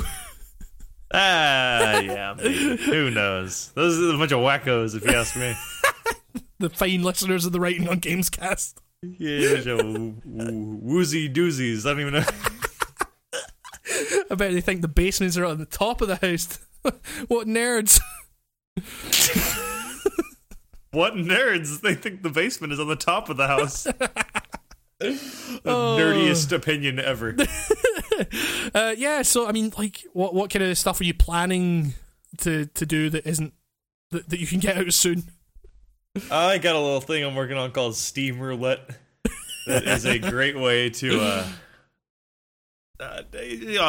I guess, validate all the hundreds of games that I have on this Steam account that don't get used, all the years and years of sales and crap. Yeah. Great. Yeah, you'll see that soonish. I've filmed like half of it. Right. I despite the name, I may pick and choose some of the titles that come up. It may not be 100% spontaneous. Sometimes when you're doing something like this and Half-Life 2 shows up, you don't exactly want to go on to Half-Life 2. You know, like... You're breaking your own rules, Nico. You're a maverick. There were no rules. The rules are more like the weird offbeat stuff that I really wouldn't... Like, there's a game called... like, you know, like that game. Like, maybe that should be on there. Is that the one where you're, like, falling... I guess so, yeah. I guess I own this. Like, I played that once and was like, yeah, okay. Yes. Yeah, exactly. That's how I imagine half of these would be. But, you know, a reckless disregard for gravity. That's what it's called. That is what it's called. Yeah. But yeah, that's cool. I'm excited to see that stuff, man. Yeah, and the Morrowind thing should be starting up after I get back from where I'm going for Thanksgiving. Hell yeah. And that will be its own thing. That'll be a lot of fun. So what? I've talked to a few people about helping out on there, and it will be good. I think I might know who some of those people are. yeah, you do. Yeah. I mean, what have you got planned for Thanksgiving? I don't really know what Thanksgiving really entails. Like, you eat a bunch of food with your family, and you get really full. Or you go hang out with your friends and eat a bunch of food. Is that not just Christmas a month before Christmas? It is. It's Christmas part 1. It really is. It's just... Yeah, it is. Okay. It's... There's usually a movie marathon on the TV. I don't know. Like, you know, it's... Me and my parents are mostly like, we just want to eat turkey. Fair enough. And mashed potatoes. There you go. Yeah. I jumped the gun a little bit and bought a tiny turkey this year, and I baked this turkey, and then I immediately I cut it up, and then I put it on. I wrapped it up and put it in the fridge. Right. And then I made leftover turkey sandwiches. And it was, you know, they're left under. Like I made an entire turkey just to make leftover sandwiches with it. Just because that's my favorite part of Thanksgiving is the end when you have all this cold turkey and you put it on. All you need is really, you know, 2 slices of bread and some mayonnaise and some turkey, my friend, and there you go. That's Thanksgiving Eve. Oh, I will definitely do that, even though I'm fucking... You can't do that. Fucking vegetarian. It's against the law for you. Yeah, exactly. But yeah, I guess with that said, speaking of Thanksgiving, let's give thanks for the news. God, that's terrible. Let's not give thanks for the news because the news has all been crap this week. I don't know. There's a couple of things. Some of these are terrible. Some of these are really, really terrible. Guess what, Nico? Final Fantasy 15 is Broken Street coming Day. out? It's Broken Street Day. Oh, God. Okay, I saw so many wieners last night just gibbering at each other on Twitter. Well, now, you know, it's really not cool that you're streaming this before the release date. It's like, I saw somebody getting this whole argument about why their metaphor was wrong because this guy was like, it's like, what is it? It's... God, he equated it to like it's like getting a fast pass but breaking into the rides at Disneyland early. And this other guy's like, but if I got to the park, I should be able to ride the rides, right? And then it just turned into this whole thing. It's just like, who cares if Final Fantasy 15's out? Like, oh God! Also, this has been happening forever. I don't know if anyone knows this, but if you know a mom and pop shop that sells video games and it's not like Walmart or a big chain, they can probably break the streak. Yeah, exactly. No one gives a fuck. I got Pokemon Moon like a day early, but then Nintendo, you know, there's a place by my house. There's a place called World 8. You know, they sell stuff. Like they're an independent, so they drop stuff always a day early. It's how they do it. They did it for like some Kingdom Hearts game, I remember. Yeah, it's like they do this stuff, you know, depending on the publisher, developer putting out a thing like Nintendo did, where they said we're just gonna brick your fucking account if you go on right now. Yeah, fair enough. But, you know, it happens. I don't get why people are so freaking out. Yeah, exactly. Why is the creator apologizing? Like, that's not his fault. Exactly. Like, fucking... The fuck does that have to do with anything? I'm sorry, I should have controlled this better. Like, Shut up. Also, Tabata. Also, why does this always happen in South America? Like, yeah, it's exactly. always South America is where the leaks always, or the spoilers for stuff always come well, from. I guess I've noticed. Isn't like piracy like still a real concern down there? Like, well, it's last I heard it was more of like a necessity to pirate stuff because of the taxation on video games or electronic entertainment, or what specifically maybe recreational electronics. I want to say something weird like that. Like, so there was some math done, and like one Xbox 360 was like $500 in US. You know, like, so there's something going on in South America that with the government where possibly sales of hardware are super expensive, so people just steal games to even that out. I don't know.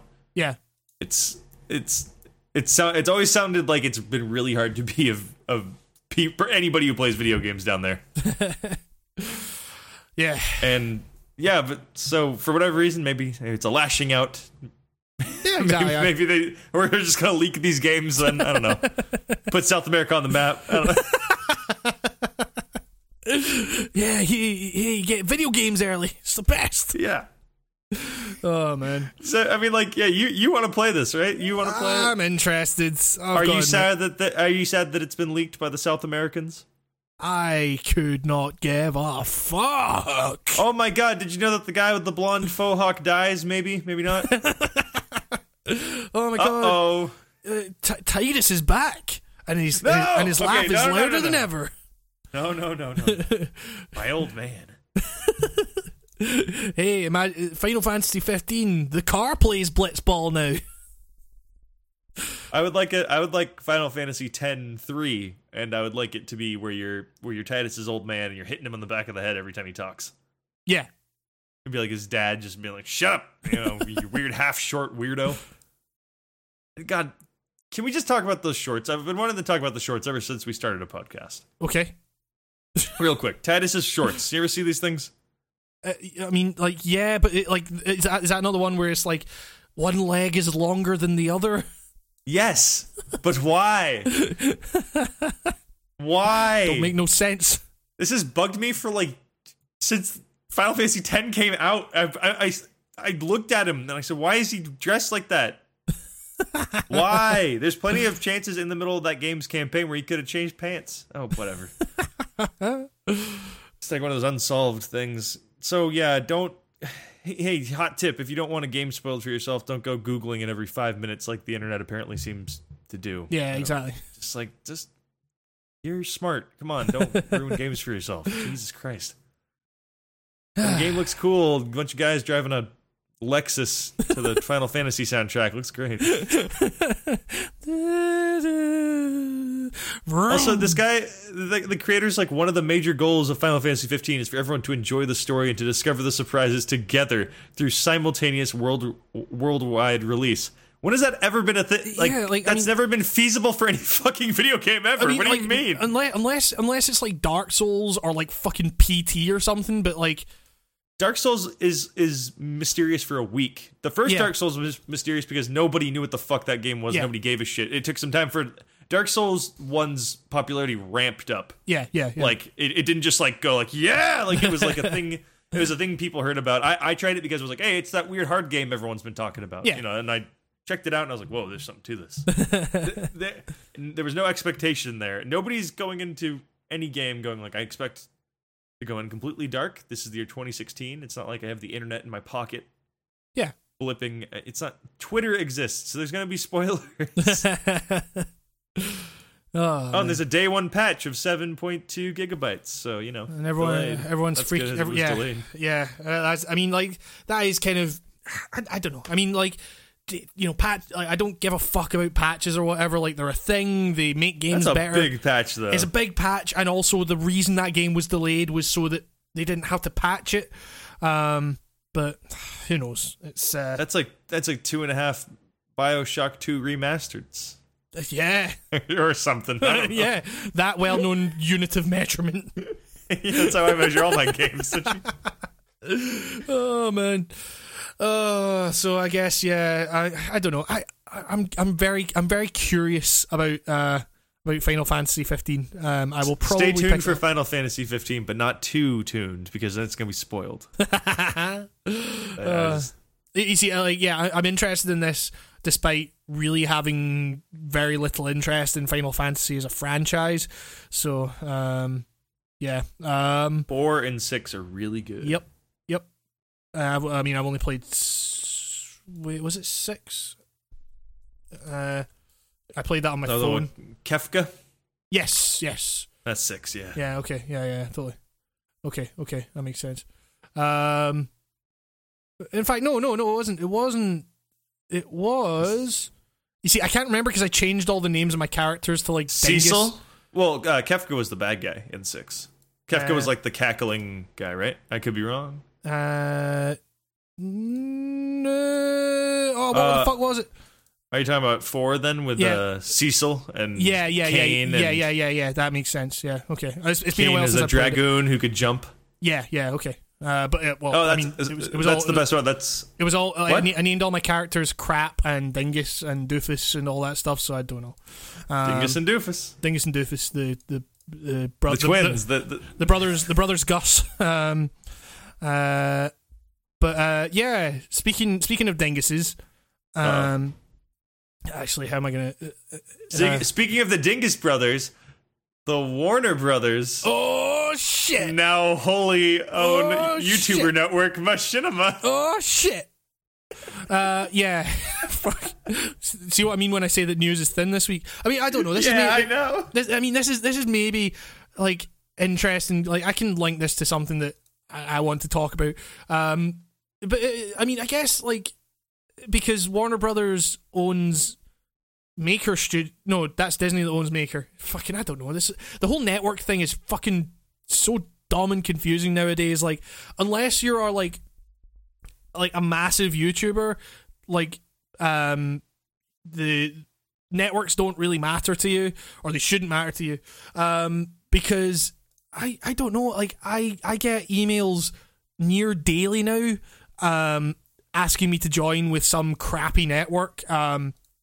Like I got one the other day. The worst is when they're like really persistent about it, because like they still like I get emails and clearly they haven't watched the channel, because like it's always like hi, and then in like different font writing on games, like just and all that kind of stuff. There's this guy that's been emailing me, and I'm not going to name names because he means well and stuff like that, I guess.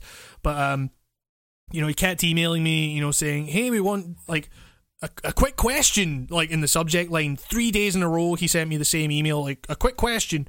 Like saying, I like this guy. Yeah, exactly. I noticed you're a used car salesman. Exactly. It's like, I noticed you're currently not partnered with any network. Just curious, how's your experience been without one? And it's like, and then I kind of like I ignored it like I ignore every one of these things. And then the next day he sent me like, like a thing like actual list of benefits that he didn't send me before, which is, and then the next day he was saying like, we can probably I'm confident we can secure brand deals for your channel too, north of the high 5 figures range. Like, fucking what? So at that point I emailed him saying like, look, sorry, I run Patreon, I don't run ads on my channel, so like, I'm not looking to be, I'm not looking to affiliate myself with any network or anything like that. Like, thanks for the interest, hoping that would be the end. Then he emailed me straight away saying, thanks so much for your email. That's not a problem because we can work together on branding integration and sponsorship. And then he this thing kind of went on to like, like your channel is currently below our minimum client requirements of 5 million views per month. You're only at 200,000 views a month. Like, fucking, all right. Sorry, I don't meet your requirements.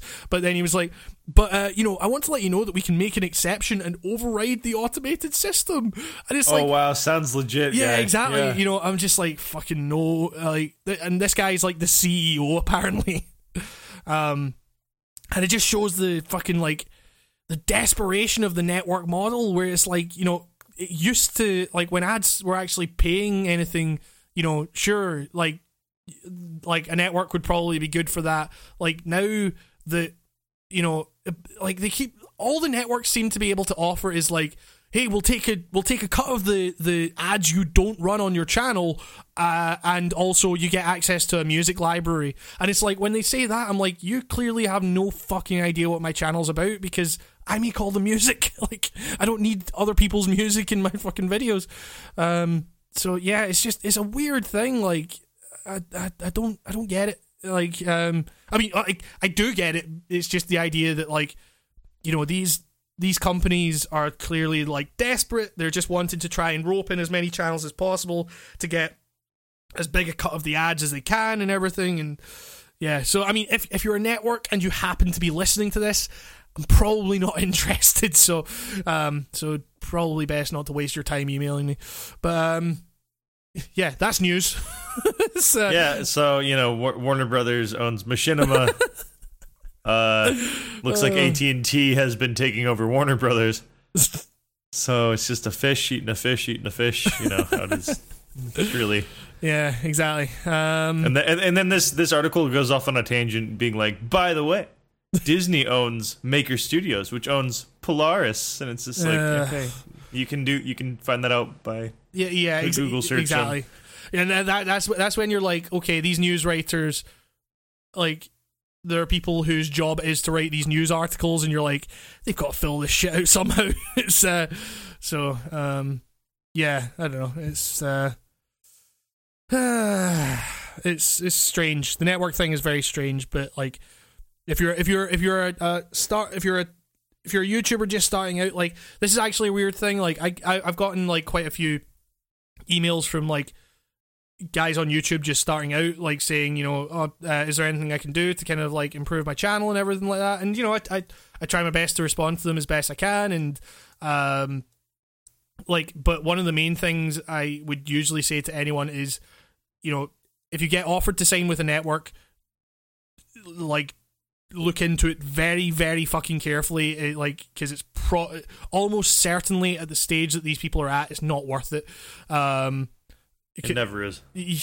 I'm inclined to go that way as well, man. Like, it's, if you can, start a fucking Patreon. Just you go on YouTube and look up people's testimonials about working with Machinima, especially. Like seriously, just look it up. People talking about their experiences with networks. It never ends well, and they usually quit. Yeah, exactly. Yep. Because at a certain stage, the channel, the network basically owns your channel, and then like, you know, there's nothing really you can do. Yeah, it's yeah. So don't sign with networks, kids. They're bad news. Speaking of, the majority of the YouTubers you like probably were just obscure for a long time before even getting big. So just just stick to it that way. Yeah, like that's, you know, if there's any advice I can give, stick it out. You know, just because you're not getting views now does not mean that will always be the case. Like, you know, I am fucking, like, I mean, you know, I'm not a huge YouTuber by any fucking means. Like, I'm, you know, like, but it's getting to the stage where, you know, like, some people know who I am on YouTube and stuff like that, and like, you know, I'm getting, you know, 10,000 views a video, like, but, you know, that's not huge, but it's also like, that took a lot of time to get there, you know, and that's like, you know, just keep going, you know, that's the best advice I can really give. Like, YouTube is a cruel mistress, and sometimes you just have to fucking, like, fight through some shit in order to make yourself visible or whatever. So it's like any platform like this, you're gonna have big increases, you're gonna have like gnarly plateau sessions where like nothing increases. It's how stats work. That's how I've experienced all of that, and I've said to myself, especially early on, like, do I want to keep continuing with this? Like, I'm putting a lot of my time into it, and yeah, it's just, you know, so, like, like, it's the same with anything. It's like the point at which you say, like, should I keep going with this? Sometimes the answer should just be yes. Like, that's the point at which you should say, okay, like, I'm going to double down on my efforts here. I don't know. Sometimes things are just fucking futile, and you might not get anywhere. You might do this and get 100 views a video for like the rest of your fucking life or whatever. But I guess like you just got to keep going with it. So yeah, I don't know. Speaking of fucking bad things, I don't know.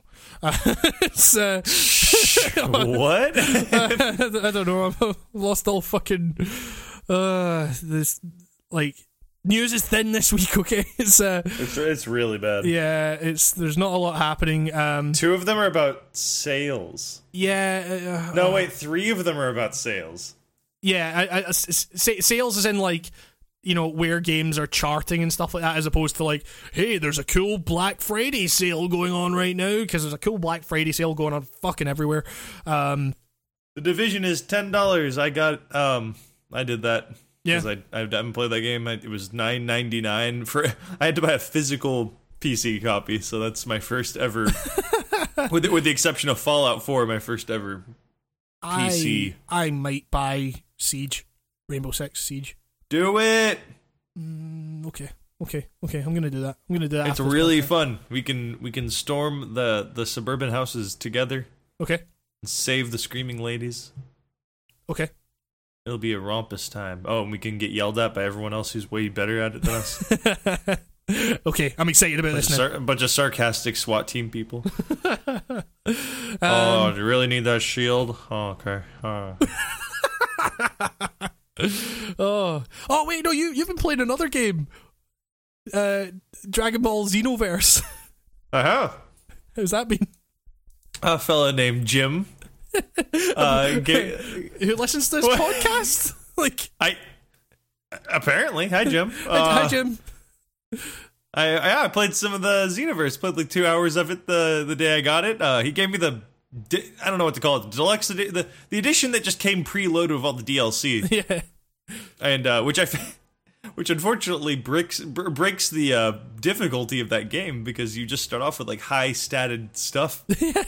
I had cool blue Goku hair, Super Saiyan hair. That game is cool. It's just replay Dragon Ball Z moments with your fanfic character. And I made a Saiyan who you named Gumbo. Oh yeah, Gumbo. Yeah, I love Gumbo. Gumbo the Saiyan. He runs around. He wears yellow. Yeah. Yeah, he's that game just controls like a Dragon Ball Z game. It's like, I'm not gonna sit here and tell you it's a good game. It's like a Dragon Ball Z game. Like, it's a. You're gonna do that to Jim? You're gonna play Jim like that? He got you the game, Nico. I appreciate Jim, and Jim. I don't know if Jim knew, but I do like Dragon Ball Z quite a bit. I mean, not like I'm gonna tell you it's fucking Shakespeare over here, but I mean it's. I enjoy it every time I'm watching it, or I grew up watching it. It's got a special place in my heart. So yeah, this is cool. Thank you, Jim. Yeah, I'm gonna beat it. I'm gonna beat it for Jim. Do it for Jim.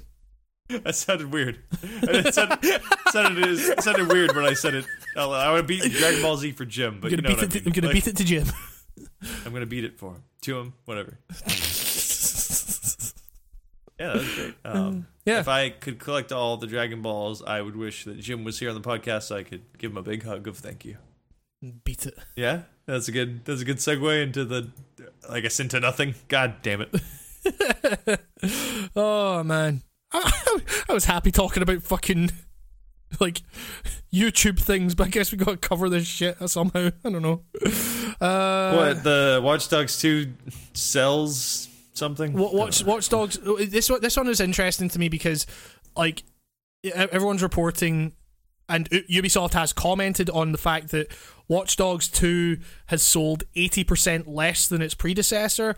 And part of me is like, what the fuck were you expecting? like Watch Dogs was a fucking anomaly, and also it was a particularly disappointing anomaly, because that game came out and fucking no one liked it, or according to the comments on my fucking Watch Dogs review, apparently 7 people liked it. It's so Call of Duty Infinite Warfare finished top of all UK all-format sales charts the third week in a row, fending off competition from the newly released Watch Dogs 2. What the fuck? WWE 2K17 comes in at number 5 after a 173% sales surge over the previous week. Thanks, GameSpot. God damn it! They always have typos. What happened? So, this is an article from GameIndustry.biz. I'll send you it. Wait, where's the? So this is saying, Watch Dogs 2 was always going to struggle to match the sales of its 2013 predecessor. The first game was one of the most anticipated launches of all time and was the fastest selling new IP in history when it arrived. And that combined with the disappointment of it, it wasn't going to sell it wasn't going to sell nearly as well. I would be like, it also just kind of seems like I've seen a lot of ads for the game now it's out, but before I was surprised that it was actually coming out that soon. So when I actually wrote to request a press copy, it was like I was surprised I even got one because it was that close, so yeah, I don't know. It's interesting here. It says Ubisoft did warn its investors that Watch Dogs 2 sales may be weaker than expected, pointing to a decline in pre-orders. And an Ubisoft, it says an Ubisoft spokesperson. Is it a Ubisoft or an Ubisoft? I don't know. A spokesperson had this to say on the sequel's performance: "We're incredibly happy with critics and players' very positive reception of Watch Dogs 2, which should bolster support for the long-term success of the game. It is true that first day and first week sales for a number of big games, including Watch Dogs 2 and titles from our competitors, are comparatively lower than previous versions in previous years." It's like, what is this? Like, they're talking about the idea of week 2 and week 3 sales to be above traditional sales patterns. It was the same with fucking Titanfall 2 last week. Like, do you remember that? Like, when it was like EA saying, it's not the week 1 sales that are important, whereas before it was always the fucking first day, first week sales that were absolutely imperative for the success of a game. Like, I don't know. I never know what these guys are talking about, man. I just never. Yeah. I think they're just always talking just to talk. Yeah, man. Just keep flapping. Yep. Keep selling those shares before something bad happens. Fucking Grand Theft Auto, man. Must be nice to be Rockstar. Just constantly be on the top 10 sales charts. Like, oh yeah, for sure. It's so funny. Like, they're just like, they're always on here, man. Are they still there? Grand Theft Auto 5 re-entered at 9th. 9th. That is kind of crazy, but also... Not even the Assassin's Creed collection could beat Grand Theft Auto 5. I wonder why. Lord. Maybe it's because it's... Even Skyrim Special Edition beat Grand Theft Auto 5. Like, good Lord. God, at least. That's a game from 2011. Jesus. And all they did was reskin it and give it better water. And fuck up the sound. Yeah. Well, okay, to be fair, the sound has been fixed, but...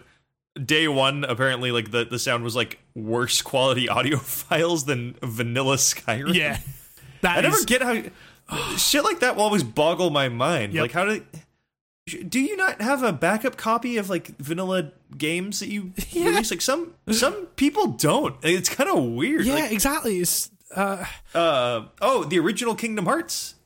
Yeah. Did you know that remaster of it is like rebuilt?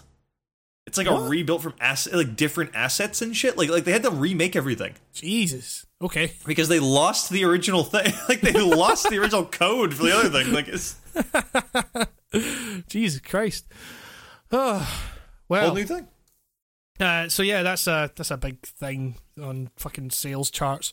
Fucking auto playing audio. Fuck you, GameSpot. Are you gonna play that FIFA? What? Are you gonna play that FIFA? I'm all over that FIFA. I can't wait to get into some footed ball. Foot that ball. What does FIFA stand for? Football in football. A. Football in football A. It is. Football is fun, all right. Fédération Internationale de Football Association. Yeah, I'm going to go with football is fun, all right. Oh god. Yeah. So, speaking of game sales, more sales. GameStop sales hurting. New Call of Duty underperforms. So GameStop had an earnings call. Pokemon Sun and Moon are the best performing games for GameStop all year. Call of Duty Infinite Warfare underperformed, though specifics were not shared. PS4 Pro is off to a strong start. PSVR units selling well. 27% of GameStop's Power Up Rewards members who are aware of the Nintendo Switch plan to buy the console. I don't know what that means. I don't know why that's relevant. The fuck does that have to do with anything? Fucking who cares? Fucking hate news. Titanfall 2's first free DLC map comes out next week alongside Microtransaction Store. Cool. But not cool. Like, cool, yeah, cool for the map, cool for microtransactions. Alright, I guess. Did they not say they were not going to do microtransactions? We'll have to let them go on a technicality on this. They just said, like, updates would be free. Yeah, I mean, yeah, because, like, I don't know. I mean, at this stage, with the release of that game being so barked in terms of just like when it was released, that would have really hurt sales, and obviously at that stage they're gonna say, okay, let's get some money in here. So maybe it finances a Titanfall 3. Yeah. Maybe it's a big jar and it fills up, and when it gets to the top it says Titanfall 3 is coming out now. So yeah, all Titanfall 2 DLC maps and modes are free, but you can buy cosmetic things like skins, camo, and Prime Titans in the store for a modest price. So at least it's all cosmetic and stuff. So, I already got my Target skin, so it's fine. So yeah, I mean that's fine. Like, but another map would probably be good. So that's coming out on November 30th. Titanfall 2 is a really good game. Fucking buy it. Yeah, idiots. But yeah, apart from that, new Walking Dead series is coming out. I mean, I'm like, at this point, Telltale is. I have a weird relationship with Telltale, and I kind of don't really know if I can be arsed with another Telltale game. I'm gonna check out Batman when the whole thing's out, but yeah. I haven't heard amazing things, and I just watched the trailer of this while we were setting up for the podcast, and first of all, lamest trailer ever.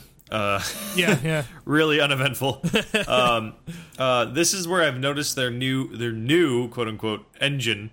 Right. More than ever. Models look nice and stuff. And that's it. I've seen plenty of streams of the Batman game to know that chug and weird frame shit where stuff goes down to 2 frames a second is just still there. What the fuck? How is that possible? I don't know. I do not know. This game should be completely seamless in terms of frame rate if it's mostly cinematic. It's just like there really is no. Oh, there must be an excuse. Otherwise, why the fuck would they keep doing this? I don't know. What are they? They don't gain anything from this.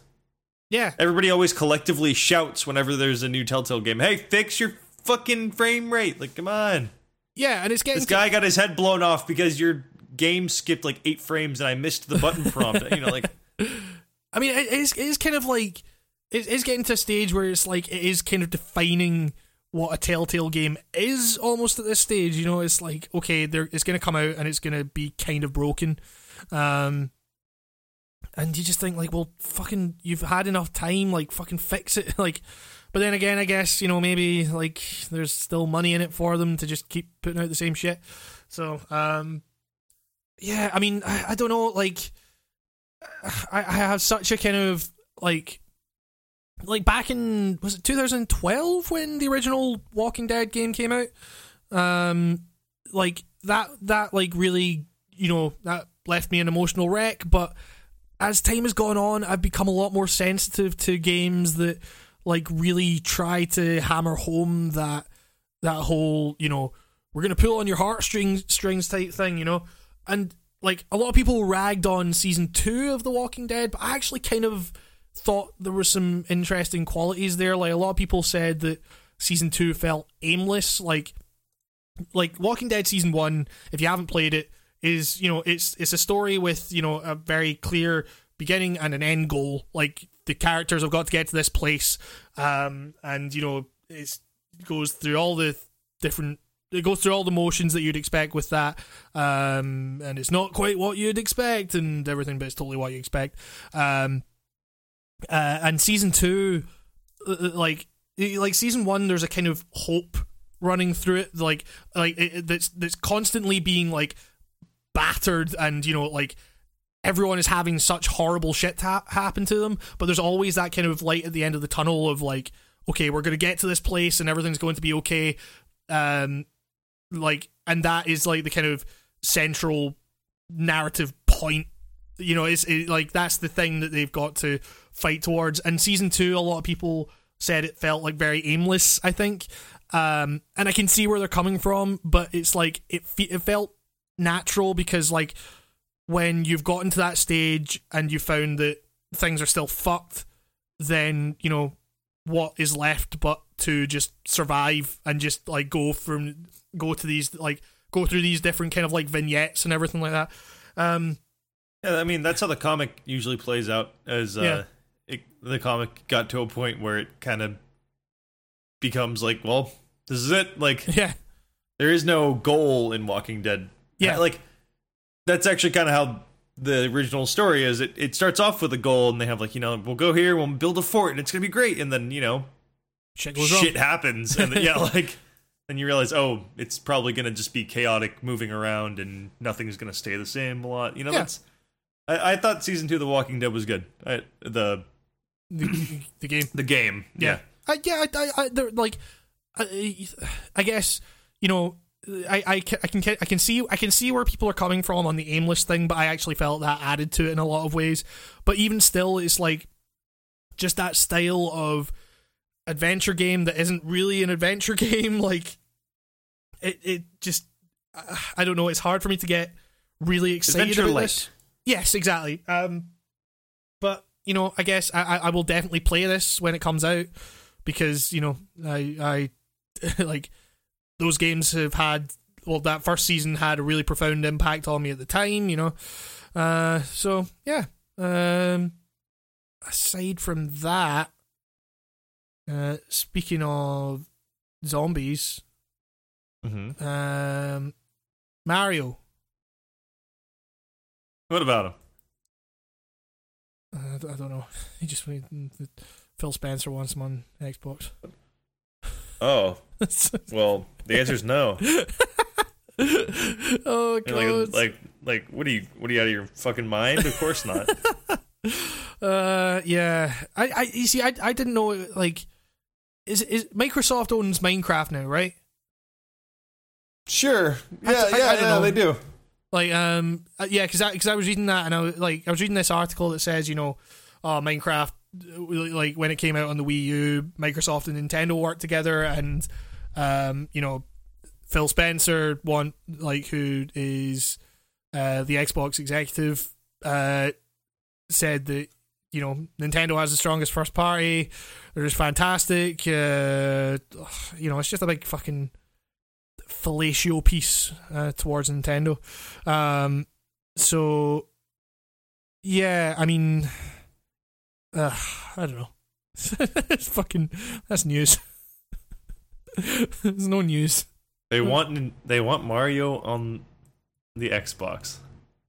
Yep. Cool. Like, hot off the press. They want Mario on the Xbox. Are the people who work at Microsoft now just like the 12-year-olds who comment on GameFAQs? Like, what? He's so fucking Nintendo's so stupid. They should just give up already and give Mario to to Microsoft or whatever. Like, there's always that guy saying, like, what is that?